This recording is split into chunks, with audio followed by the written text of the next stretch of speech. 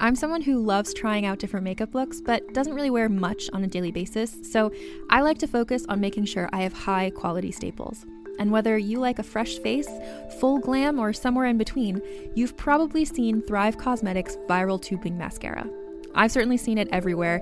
You know, the one in the turquoise tube?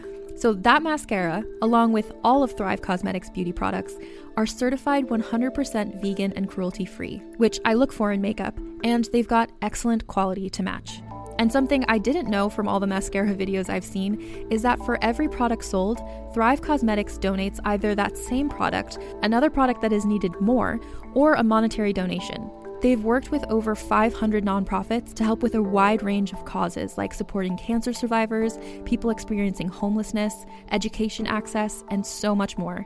Knowing that makes me feel even better about using their products. And I do enjoy using them. Like I said, I like having high quality staples, and so my favorites are products that are multi-purpose, like the Brilliant Eye Brightener. It comes in a bunch of colors, and I like using them as eyeliner, eyeshadow, and even highlighter. Thrive Cosmetics is luxury beauty that gives back. Right now, you can get an exclusive 20% off your first order at thrivecosmetics.com/thrive. That's Thrive Cosmetics, CAUSEMETICS.com/thrive for 20% off your first order. Contained herein are the heresies of Radolf Burntwine, erstwhile monk turned traveling medical investigator. Join me as I uncover the blasphemous truth of a plague-ridden world, that ours is not a loving God, and we are not its favored children. The Heresies of Radolf Burntwine, coming January 2nd, wherever podcasts are available.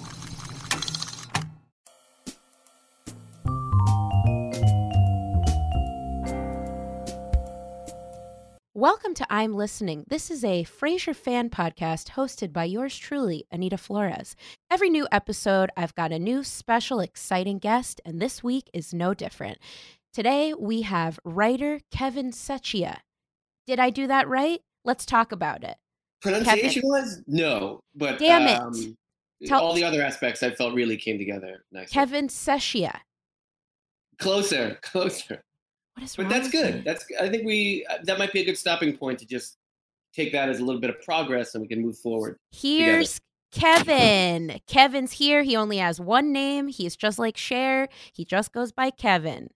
Anyway, Kevin, how are you? I'm well. Excited to be here. Yes, I'm excited to talk about Cheers. So let me ask you, what is your history? So essentially, I was trying to bait you to do this podcast because I know that you enjoy TV. Am I correct about that? Do you like TV? I've been known to dabble in television. I enjoy it. I take it in now and again, sure. Sure. And so, yeah, I love Frasier, but I've never really watched the show Cheers.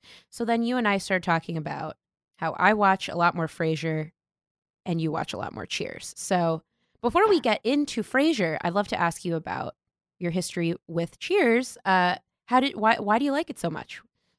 What's so great about it? I just think it's overall, I mean, as far as like sitcoms, I think you'd have to put it in like the top 3, or I would. I think it has great writing, top-notch joke writing, and great cast of characters, great actors. I feel like all the jokes tend to come from character, and there are jokes that, one character would say that you couldn't give to any of the other characters, and vice versa. It sort of they had like longer arcs and stories, but then self-contained episodes and sort of the famous Will They, Won't They of Sam and Diane, which was groundbreaking for its time. So when did you watch it? Like, how did you get into it? Did you start just Netflixing it, or did you watch it when it was like when it was on repeats on TV? I remember as a kid, like my babysitter was into it.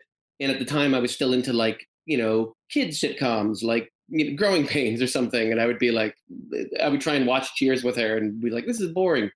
And then I think found it again in syndication, maybe. I don't know how many years after that, but a little bit older. And it all kind of came together and it was like, this is amazing. So not quite the first run, but not like a week ago either.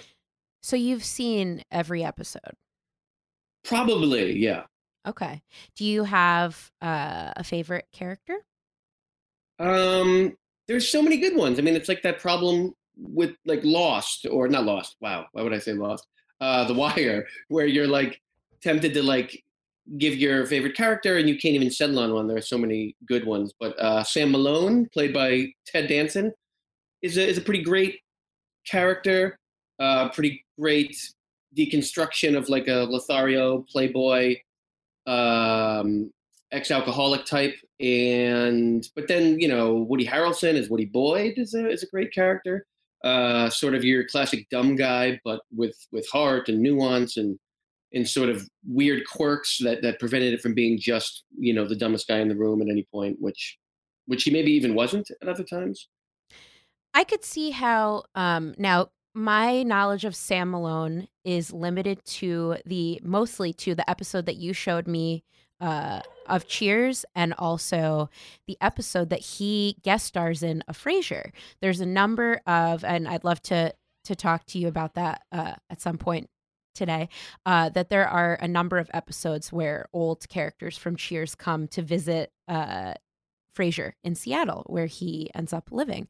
But so from what I learned of Sam Malone, it does seem like there's like a few authors that I think of that I get angry thinking about men reading their books, because I'm like, oh, this is why all men are trash. Now, like Bukowski, or what is it? Like Bukowski, oh, wait, who wrote On the Road? Sorry, I didn't read it. With the whole like drugs and like, never being happy. Like have you ever listened to the like any song by The Weeknd? Like his whole life is him like having sex with models, but he's like really unfulfilled, Yeah. And so like here's so what I got of Sam from the episode he was in on Frasier, he at that time, I guess he is a playboy. Is he like dating like lots of women like throughout Cheers? Yeah, I mean, there are aspects of that personality or that character that I feel like don't age as well as others, but I wouldn't, from what I recall, put it in that like problematic category. I hate that word, but I guess it does the job. He does. Go ahead. I was going to say he has a swagger. He has like an undeniable like in the few episodes that I've seen of Cheers, like I just feel like he could say anything, like, I just farted, and it would be like, I don't know, it would be charming. He definitely, I mean, he's super good looking. He's an ex-ball player, tall, dark, and handsome, and he's definitely like the ladies' man. But I wouldn't. It's not approaching the levels of like toxic assholedom that you see today. Like he was never like overtly duplicitous about it. It was more like, they're throwing themselves at him, which of course is also a bit ridiculous, but I mean, not for some people. And I do feel like he was flawed in other ways and vulnerable, and more often than not undone by his sort of idiocy and cluelessness. Sure. But yeah, it definitely started from that sort of classic playboy type character. But I think I don't know, I think it's deconstructed well at times, and it sort of falls apart on him, kind of reverting to that. I think towards the end of the show, they sort of addressed more how sad that can be the older you get, whereas like he kind of thinks he's the coolest guy in the room, and at a certain point he's no longer that. Sure. That's why I didn't like the Frasier revisit of him, because that I felt was like entirely sad. Like once you get past the nostalgia of seeing this guy again, you're just like, oh man, like I don't want to know that he's still up to this, and the fact that it's sort of it ends poorly with this much younger woman who's a sex maniac and played by Taya Leone, whose ex-husband David Duchovny, supposedly sex addict. Wow, yeah. Similar shock of brown hair, similar look to both of them. Vaguely, watch out for men with a beautiful head of hair. Yeah, there's a lesson there. There you go. Yeah, I didn't need to see that. I feel like Cheers ended pretty perfectly. Sure. Yes, before I ask you about Frasier, I have a theory as to why you said Lost instead of The Wire.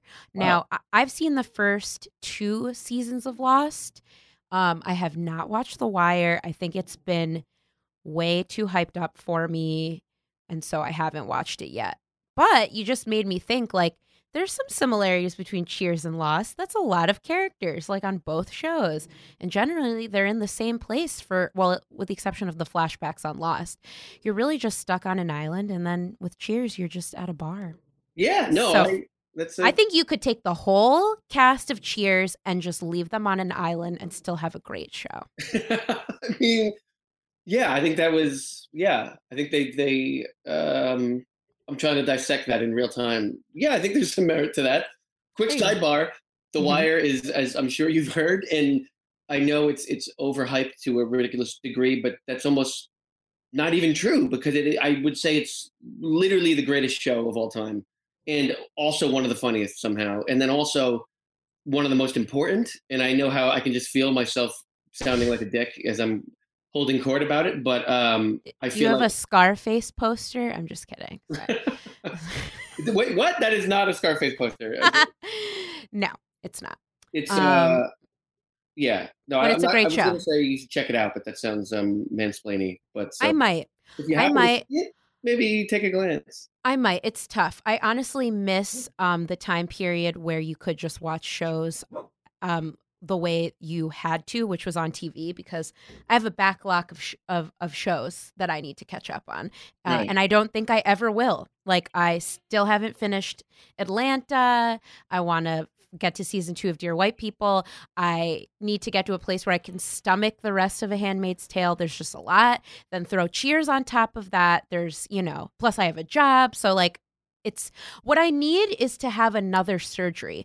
Because like 3 years ago I had to have surgery and I was out of commission for like 10 weeks. Oh. And I watched so much TV. It was great.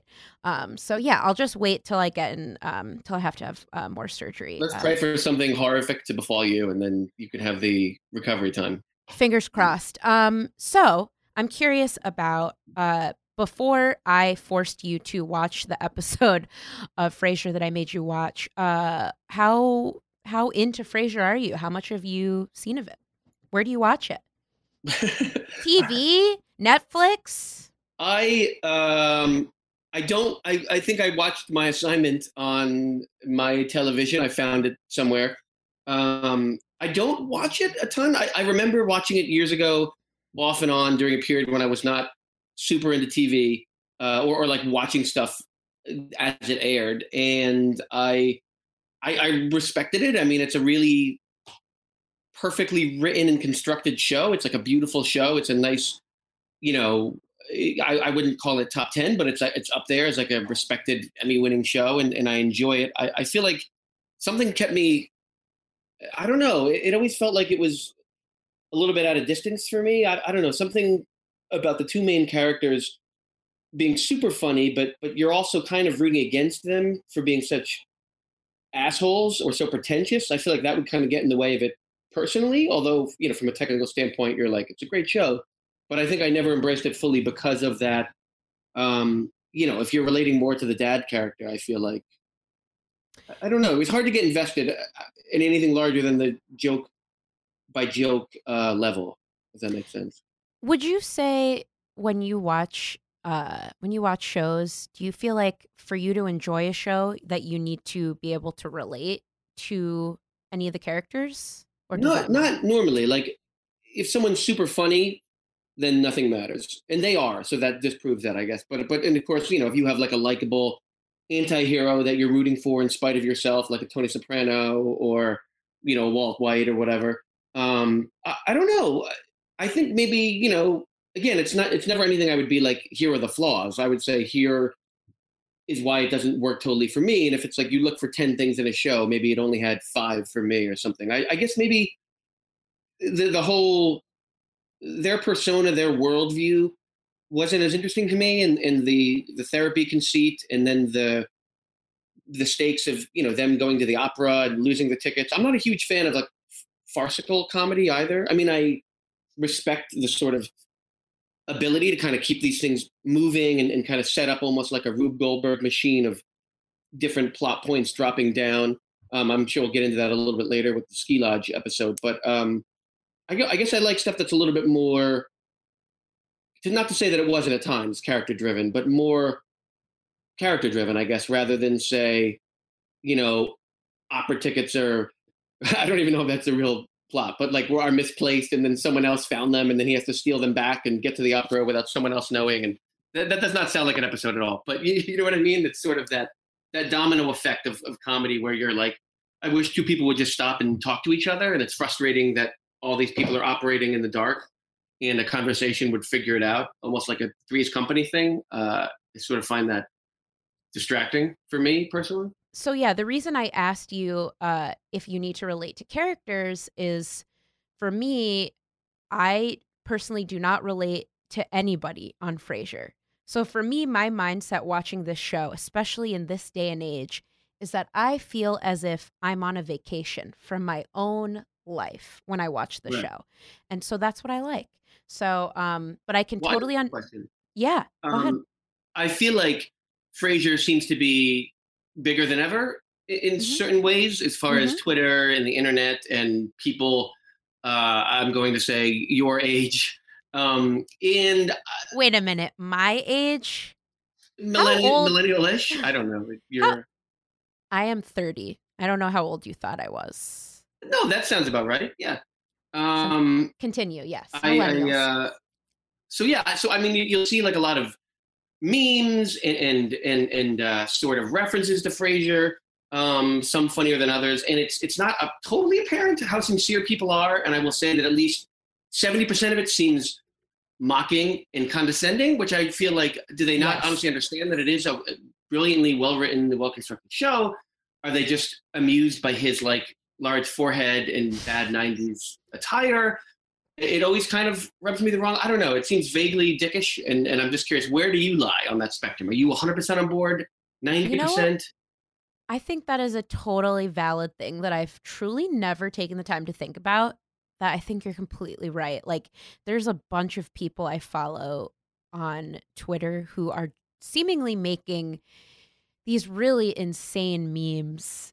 Like there was one, I forgot his name, but somebody made a picture of Frasier or a cartoon of Garfield and morphed it with Frasier. So like it was the cat, but with Frasier's head. And yes, he does have a big forehead. And it, there's more attention to it drawn since he is balding. Look, all your comedy greats have a big foot. Garfield, Frasier Crane. All my comedy greats.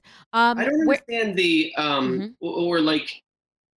Yeah, I mean, sometimes I'm sure there are some decent ones. I'm not a huge fan of memes. There are some good ones, but a lot of it boils down to look at the funny guy with the big forehead in this seemingly absurd context that is not what the original intent was, which I feel like is not the greatest joke ever. What is your take on that?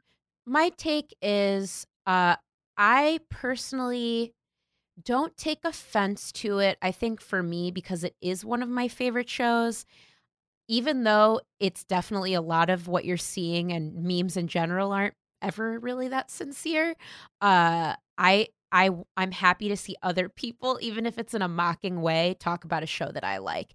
And if this like weird Frasier culture hadn't like recently come in, especially because of Netflix, there's no way I would be doing this podcast.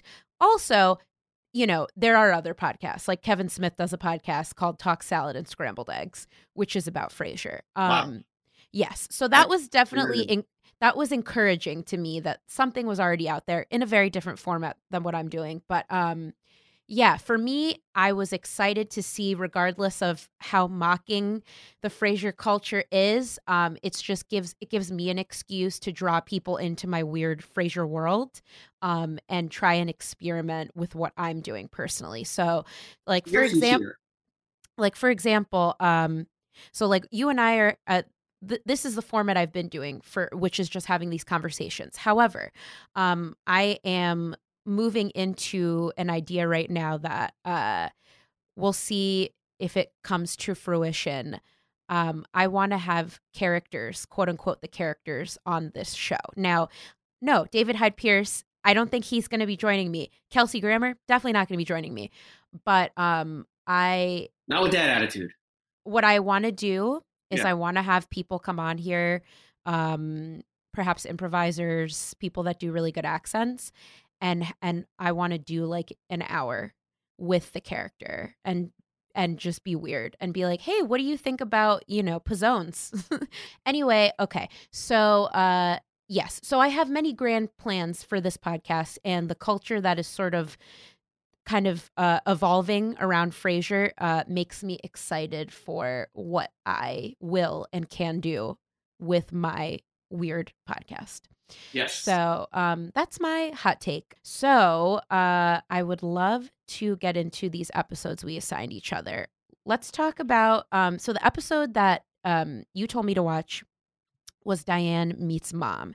So fortunately, you gave me context around it, though I think I could have figured it out.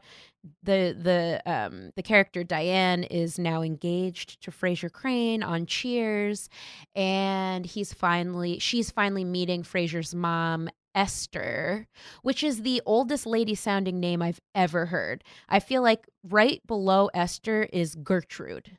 Yeah. It's a rough name. I can't imagine like a young girl being named Esther, but that's just me. Ethel, another one. No spring Yeah. chicken. I think what was particularly striking to me about this episode was how thin and young Frasier was. He doesn't look anything close to that by the time Frasier, the show Frasier came about. He looks a lot like his younger brother Niles, I would say. Yeah. So if you didn't know this about the show Frasier, there is very little mention of his mom, who has died since, by the time the Frasier has his own show, Frasier, and he's moved to Seattle. His mother has passed away. You hear very kind of loving sort of, there's like they bring her up, but it's always in a very loving way, that she was also a psychologist, and she was very sweet. And actually you even, in a way, you get to meet her much later on. Maybe this is an episode you should watch, but there is an episode with Frasier where he dates a woman who turns out to look exactly like a young version of his mother, played by Rita Wilson, married to Tom Hanks, if that gave you some reference if you're not familiar with her work. Yeah, she's this very sweet, warm woman. But then when I watched this episode that you told me to watch, she's a nut. But I felt very conflicted because in this episode, Frasier, or Diane meets Esther. She threatens Diane and says, if you don't stop seeing my son, I'll kill you. But then in the end, you do find out, like fast forward, Diane does leave him at the altar. So really, she was right about Diane all along. There was a lot. What did you think of this episode? Yeah, I enjoyed it. I feel like it's a pretty classic gaslighting example that sort of preys upon what we know about Diane and what the other characters know about her, of maybe being not the best judge of character, or misreading something or reading into something. And I would be surprised if the writers had thought it out that far ahead, but it is, I guess, sort of true that she kind of ruins his life and then leaves the show, and then he's just sort of moping around for a couple seasons. But yeah, it was sort of so over the top, and it's like she's threatening physical violence to this woman, to Diane, and no one's around. And then it's sort of up to her to try and convince Frasier, convince the other people that this woman's trying to kill her, which seems like, an over the top, fantastical version of the subtext of, the mother-in-law and the daughter and the, I thought it was pretty fun. And he eventually steps up and rallies and does the right thing and stands by her. And that was a fun episode. My familiarity with Diane is from that episode. And then there is an episode where she comes and visits Frasier in Seattle. And she truly is a nut. I don't fully know her storyline. I think she did end up going to seeking psychiatric care during the show, her character. I don't know. You tell me. Yeah, no, she did. And then she went away with some nuns briefly at a convent, and they were equally annoyed with her. God. I think there was a vow of silence, or maybe that was just every other nuns in pop culture reference. She definitely had her ups and downs, and her and Sam had a volatile relationship. And they had this one sort of famous, heated, angry, yelling at each other, slapping each other in the face, like hard, ends in a passionate kiss moment that I feel like would not play as well today. But at the time, I remember it was this hugely romantic sexy moment. And but yeah, she's had her difficulties. How do you know just how much screen time or how long was Lilith? Like how much of a character was she, Frasier's next wife, on Cheers? Was she in it for at least one season or? Yeah, she was in it for a couple of seasons, as I recall, and was like definitely like a recurring cast member, not in every episode, but was certainly would come in on the cold open or kind of breeze in for a scene, and then they had their kid together, and then there was definitely some episodes set at like Frasier and Lilith's apartment with like Sam babysitting. I believe Frederick is the kid's name. Yes. And all sorts of hijinks happened there, and but no, she was definitely like a presence.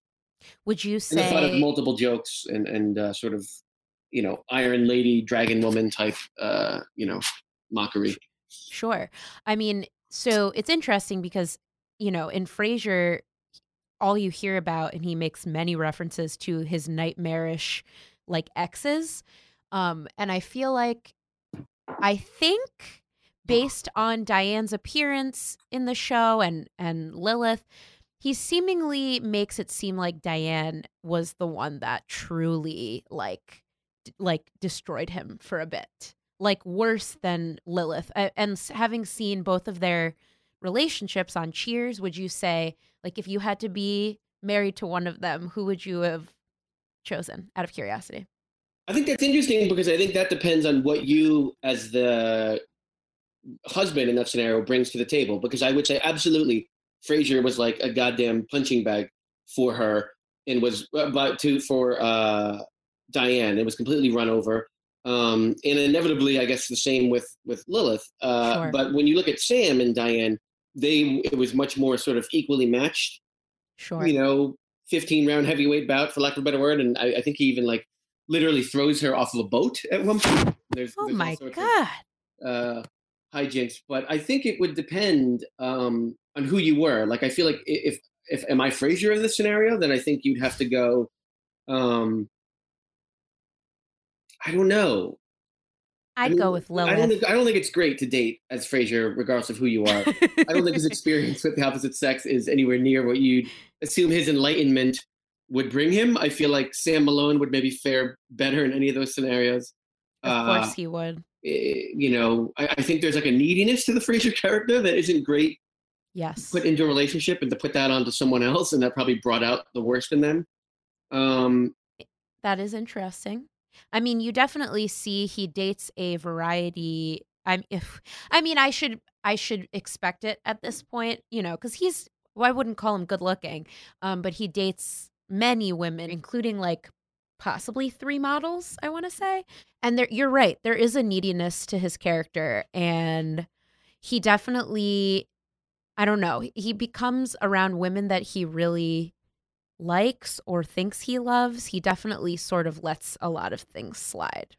That's interesting. And that sort of brings us to the episode that I watched for the assignment. Yes. Great segue. What is it? The Ski Lodge? Is that the name of something? The Ski Lodge, correct. Yeah. And I was sort of impressed because I think you're right. Like, yeah, there's a lot of that I recall from other Frasier episodes of like some beautiful model, and he approaches her at a coffee shop, and it seems not necessarily plausible would be my assessment. But I feel like in this episode, he was so honest and sort of, I don't know. I mean, obviously it's a character, but I don't, vanity does invade everything you do, I think. And it was kind of cool as the star of the show and the guy in charge, how he was so unafraid of letting himself be just the most undesirable one in this entire episode. And just for people who haven't seen it, it's sort of this farce set up around a ski lodge, and they're trapped in there for some reason, or just staying in there. And then there are multiple crushes, some heterosexual, some homosexual, often landing on, one person likes someone else, who likes someone else, who likes someone else. And it's just this, it's a farce. Web. And the one thing everyone has in common is none of them are interested in Frasier, and they all treat the idea as like disgusting. And he was just fine to end the episode. Like, I mean, he doesn't even come close to getting anyone. And usually the punchline is someone assuming that he likes them and being weirded out, or him being Yeah. annoyed that no one likes him, and even calling that out at a point. And it's That brilliant, is what I'm going is to say.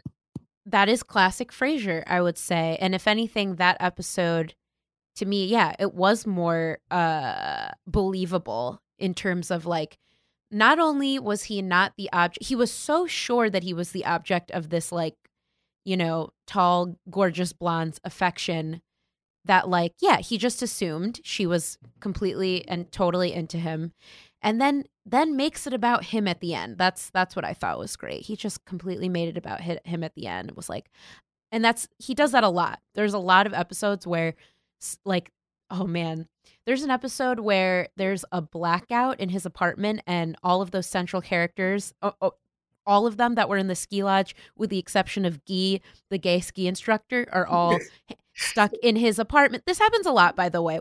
What is it, a bottle episode? Like, a lot of the episodes feel a lot like plays to me, which I like. But they all are stuck together in this blackout, and like one by one, Frasier has a one-on-one with each character about like why they're feeling sort of unaccomplished in their lives at this moment. Then they all get invited to a party downstairs, and Frasier says, "Why don't any of you want to talk to me? Every time I talk to somebody, I just lose a little bit more of myself." Blah blah blah, and he's very dramatic. The why not me people in fiction and in real life. There's nothing more of a drain on people's lives than the person who's like, why wasn't I invited to that party? Why wasn't I invited to the hangout? Like, I don't understand people's willingness to be that person, to not understand how that will come off and how that will, there's nothing grosser than that sort of, and I don't know it's if a pet peeve of mine. you bring You up can't a put good. somebody on the spot like that, is what I'm saying. Yeah, I mean, These people. the idea of what would you call that kind of person? As in like a selfish, neurotic person? Because like I'm trying to think if I know a Frasier in my life. Like a cripplingly insecure person, Sure. Everyone has insecurities they deal with, but I think that's an example of someone just woefully inadequate to deal with keeping it in check, or even trying to keep it under wraps, and sort of, and it becomes this flip of like, all of a sudden the burden is on the other person for not inviting them, rather than like, why aren't you someone more people want to hang out with? How about work on Sure. that? How about getting I together? I can relate. Well, no, I'm not Frasier, thank God. A soul I tear just drips down your cheek as I finish up that monologue. I I yeah, go ahead. Go ahead. um I enjoyed that episode, and I felt it was like just like a marvel from like a plate spinning extravaganza, where like a finely tuned machine, just to mix up 9 different metaphors there. But it's sort of, I don't know, again, it frustrates me on some level, because so much of it depends upon like one character mishearing something uh, to a completely 180 degree, where they get the opposite from what a character was saying that they've overheard, and then going and then telling another person who sort of asks about it in a clumsy way, and then that person has this misinformation, and then repeat and flip and switch, so that all these people are under these wrong impressions, which, as a spectacle, letting it unwind or letting the top play out, it's kind of fun, but it frustrates me at a certain level, because you're just like, I wish people would just talk to each other, or I wish you would clarify, like, wait, he really said that? Are you sure he didn't say this? And then, you would have no episode. But I guess I just personally lean towards, an episode where it more comes from a character making a specific choice, and then the fallout coming from that, someone knowingly entering into something, rather than stuff happening to them and them only being 40% aware of why things are happening, which maybe is more like life, actually. So No, I mean, it's funny to think about, obviously I've seen the episode The Ski Lodge many times, because it is one of my favorite episodes.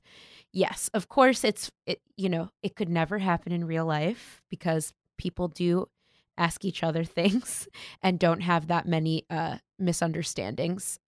It like I go back to that episode so many times, because even though it's not at all realistic, I always think about what it took and the process of writing that episode. oh my Just God, like yeah. I've never written anything like farcical like that. And I always wonder, like, where did I believe one of the people that wrote that show is a writer named Joe Keenan, who hopefully will be joining me soon on this podcast. I'd be very excited about that. But I always wonder, like, yeah, where do you start when you're writing something that's going to have that many obstacles and things like that? It feels like I don't understand it either. It feels like how a mystery writer would construct something. But just to clarify, I do think it's awesome. Like, I'm a fan of, it's super impressive. In no way am I saying like, oh, that's shitty or lame. And I feel like it's just my taste, what I kind of lend myself towards, what I kind of favor personally. But it is such a marvel, like you said, and I couldn't write something like that. And I don't know how they would even go about, kind of maneuvering those characters around a chessboard like that. It's very impressive. So hot takes, a lot of hot takes today. So I want to veer off track for a second because, Kevin, I think that you wrote a book several years ago at this point, but what is it called? I feel like it had failure in the title. Did I make that up? I think I did. Something about punching. You're remembering the failure associated with the project overall. No, it did very well for something of its size. I'm very proud of it. It was called Punching Tom Hanks. Okay. And it was a sort of how-to guide for how to beat up various characters and creatures like Batman, a left-handed person, a robot, an apple-throwing tree from The Wizard of Oz, sort of anything you'd ever need to fight, the book would help you out. Cool. Do you want to write another book? Are you writing one? I don't know if you care. Yeah, I very much want to write another one, and I've been working on it for a while now. And I feel like,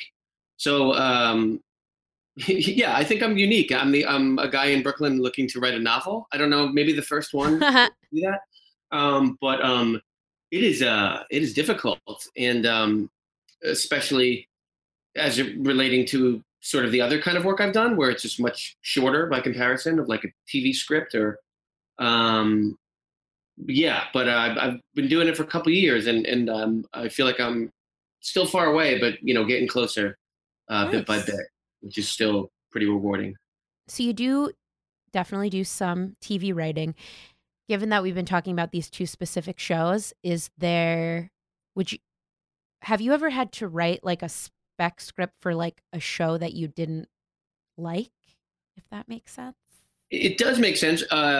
No, because I feel like, when you're writing a spec script, you really want to love the show to really get the voice. And so since a spec is usually more of like, something you do on your own to get a job, it feels like even if it was like the hottest show on the air, if you didn't have a connection to it or an affinity for the characters or something about it, I feel like you wouldn't be able to write it well. I wouldn't be able to. Maybe a better writer could fake it. But I feel like also, why would you want to put your energy into something if you didn't like it? So thankfully. There you go. I know I was talking about if I've written a lot of horrible shit that I was paid to write that I didn't like, but that's another story. Cheers was a very successful show. Primarily, it took place in a bar. I could see it being on a desert island. Would you, if there were ever a reboot of Cheers, and it could be, I don't know, I feel like there's a lot of reboots that are completely different from the original. For example, Riverdale. I don't know if you're familiar with Riverdale. Big fan. I love Riverdale. I love Riverdale. I am waiting for the second season to come out on Netflix. But it was a cheery comic book that now is like a dark, like supernatural, sexy nighttime soap opera. So if you could reboot Cheers, would you perhaps, if you had to change the location, what do you think would be another location that you would do a show like that with that many characters? I mean, it's tough because when you boil it down to a certain level, it is just like, like many shows, Cheers was about this family at a bar, not literally, but, figuratively. And I feel like, transporting them into other areas would make them a drastically different show. And I feel like, I don't know if you could even reboot it too, because it's such a classic sitcom. And in my opinion, maybe the last of the really great classic sitcoms before you get into sort of, meta stuff like Larry Single Sanders cam. or Sure. It's Garry Shandling Show, or like absurd, like 30 Rock-esque sort of stuff, or more naturalistic, like a Party Down, Sure. or I don't know how you'd characterize that, maybe. Well, single cam, Yeah, well, yeah, single cam, absolutely. no laugh track. Um, yeah, and even the I hate laugh tracks, and like, but even the laugh track on Cheers doesn't bother me as much. Um, Maybe because you can buy the conceit of there being an audience there because they're in a packed bar, so it could just be those people laughing. That doesn't make sense. That does not hold Sure. up. As I think for a second. Um, I'm going with Desert Island. So Desert Island.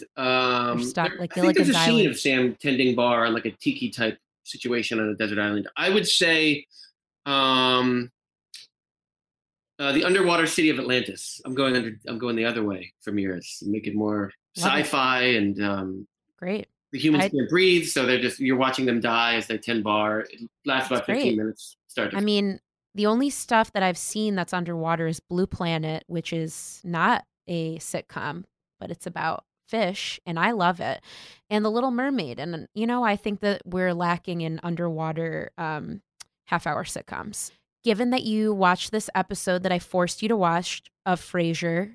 I willingly engaged in watching this episode. Right. Do you think you'd go back and watch some more episodes, or do you think you're good? There's no wrong answer here. There is not. No, I mean, I feel like in a different era when you kind of just watch whatever was on, absolutely. But I think much like you, as you put it earlier, I mean, there's just such a backlog of stuff and new things that I've avoided and other things I want to revisit. And I feel like I'm never just sitting down like you used to do years ago and just watch what was on. I feel like I'm specifically picking something and engaging with it. I'm not engaging with it. I'm watching it. And so, yeah, no, probably not. But yeah, okay. On like a plane, how like in a JetBlue situation where you get like, there's like 4 episodes of like. Sure, of 2.5 Men and Big Bang Theory. Yeah. That's what's always on planes for me. Yeah, and if it's Frasier's sitting right there next to yours, I'll be watching some Frasier's. Ugh, I wish. I feel like all the content I see on planes is CBS. Just like give me something else, or at least throw on some Criminal Minds or something, because I'm a big fan of that show. And Law and Order SVU, and I don't know what that says about me, but I'm not the only one. It's me and a lot of senior citizens really yes. watching those shows. So I'm asking myself the same question, which is, will I watch more Cheers? I think at this point, I don't see myself, unless I have another surgery, I don't see myself watching it chronologically. However, I do see myself trying to put the pieces together more about Frasier Crane, and that makes me want to watch more episodes. But I'm probably going to be handpicking them. And like, more episodes of Cheers that were like Lilith and Frasier. I honestly, like, I love the outside of a podcast context, and you were like, what should I watch right now? I don't think I would have ever recommended Cheers. I think there are probably 4 or 5 others that I feel like would resonate with you, would grab, you in terms of a modern audience and in terms of the way that the art form has changed. I feel like, I'm not disappointed to hear you say that, I guess, because I feel like it sort of is. I don't know if it would do what it did. It can do what it did once again, if that makes sense. There's other shows I'd recommend, to be honest. Sorry, For Cheers. sure. Well, I have a lot to think about in terms of shows that I want to watch. Here's the thing. I do enjoy, in general, having a nice low stakes show playing in the background most times, just in general. If I'm home alone, perhaps if I am at work, so, I mean, I will. It's happened. I have played Frasier in the background on my headphones while I've been working. Is that a fireable offense? I guess I'll find out. It's not a promotable offense. I will say that. I want to thank Kevin for coming on the show, and I am going to work on pronouncing your last name correctly, as I now feel like I have now developed a fear around saying it, and I feel like my brain won't let me say it correctly. So I'm going to work on it. Do you have any nicknames you like? Nicknames for myself? Yeah, Kev. I mean, yeah, that's a real simple one. People have, you don't have to put a lot of effort or thought into it. You don't have to like incorporate hair color or just Kev. Kevin's been used. Kev. Okay. Well, Kevin, thank you so much for being on this podcast. I have a lot of Cheers that I can watch. I think I'm going to go through Frasier's entire plot line, and that's probably where I will start, just to sort of figure out what kind of person he is and what led him to be Frasier on the show Frasier. So thank you for being on this podcast. And as I always end, good night, Seattle.